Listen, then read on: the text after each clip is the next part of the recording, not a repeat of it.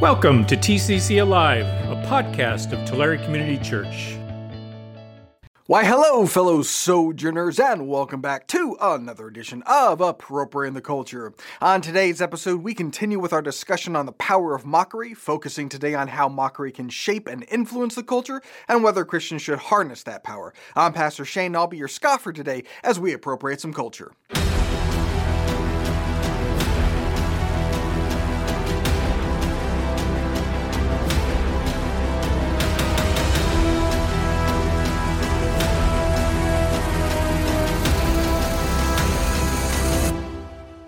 Alrighty, so last week we were looking at the moral question of mockery. Is it permissible for Christians to mock, to engage in mockery?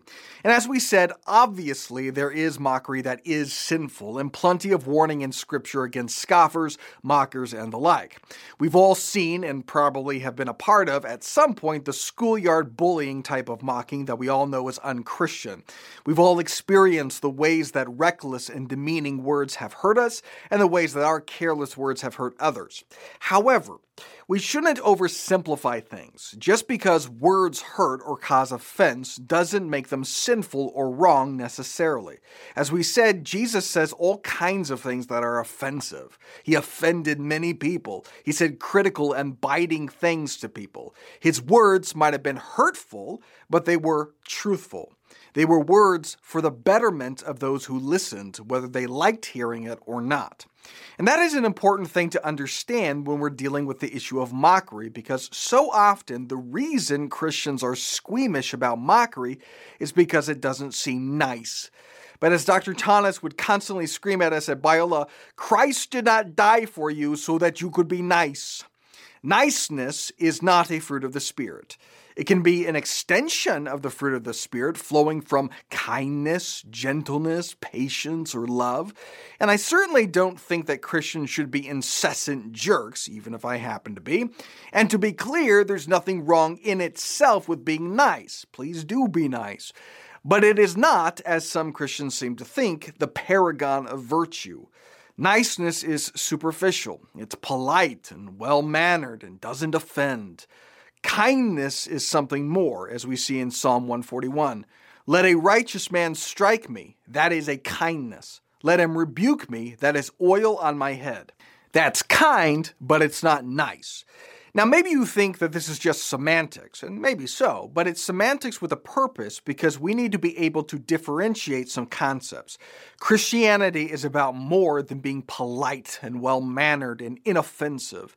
And when we make niceness the unassailable virtue, we wind up like the Church of England, who recently at their General Synod refused to offer a definition of the word woman. Quote, there is no official definition, which reflects the fact that until fairly recently, definitions of this kind were thought to be self-evident as reflected in the marriage liturgy. That's the natural consequence when you follow the Church of Niceness. You want to be nice. That means inclusive and welcoming and inoffensive. If you start defining woman, well, you're going to hurt someone's feelings, and Christians can't hurt people's feelings.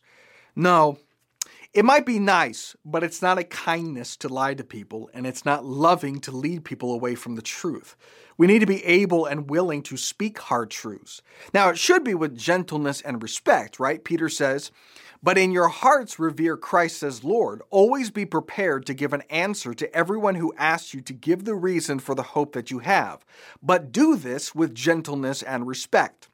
Now you could argue, see, we speak harsh truths, righteously strike people with kindness, but mockery isn't gentle or respectful. Well, let me play this clip from Elizabeth Warren.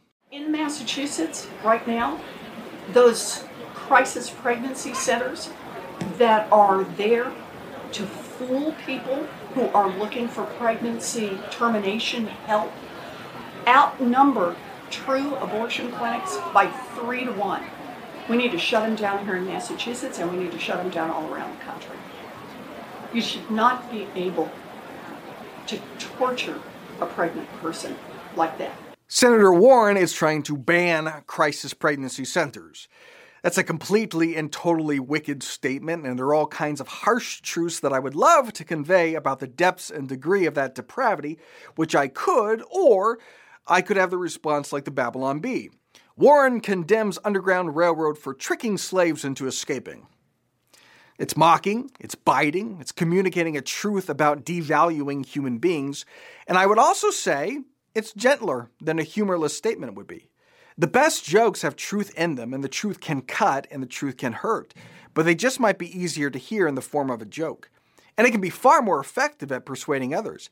If I were to scold Elizabeth Warren's statement and reprimand its wickedness and vileness, that might be edifying in its truthfulness, but it's probably less winsome and probably less likely to convince people of the rightness of the Christian position than simply mocking her statement.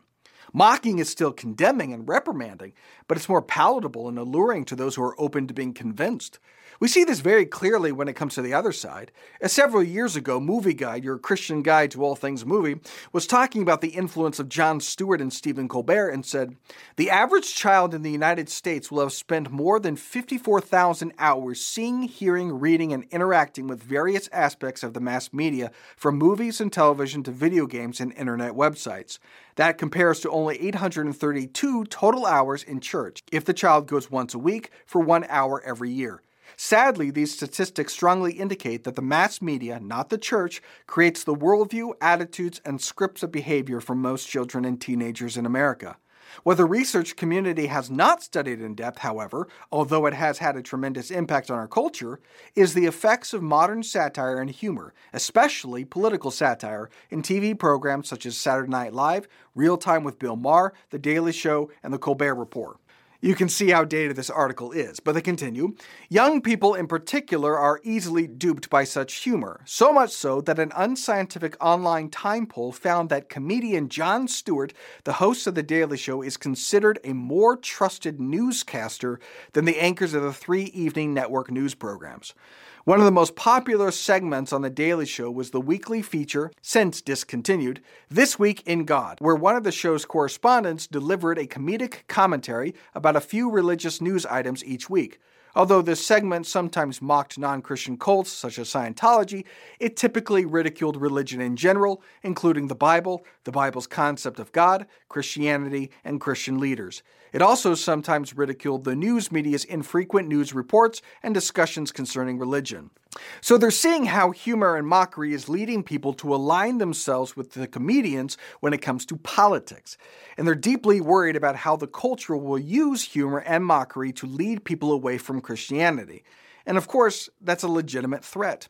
As we said last week, part of the reason I tease and mock my own kids is because I want to build them up to be able to withstand mockery. The Bible tells us that we will be mocked.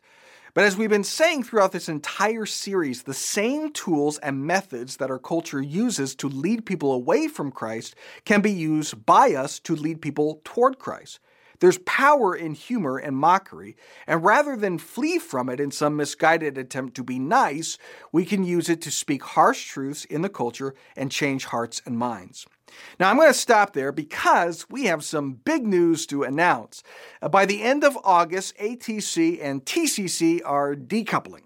TCC will continue with its YouTube, Facebook, Instagram, and podcasting channels, but ATC will not be there. Can't imagine why. Your wife is so bald, she looks like Lex Luthor. If Lex Luthor were evil enough to be in an open marriage. 14% of senior pastors surveyed currently struggle with using porn, which is surprising. Doesn't seem that hard to use. Kellogg's introduced their new Pride cereal that invites children to fill out their own pronouns.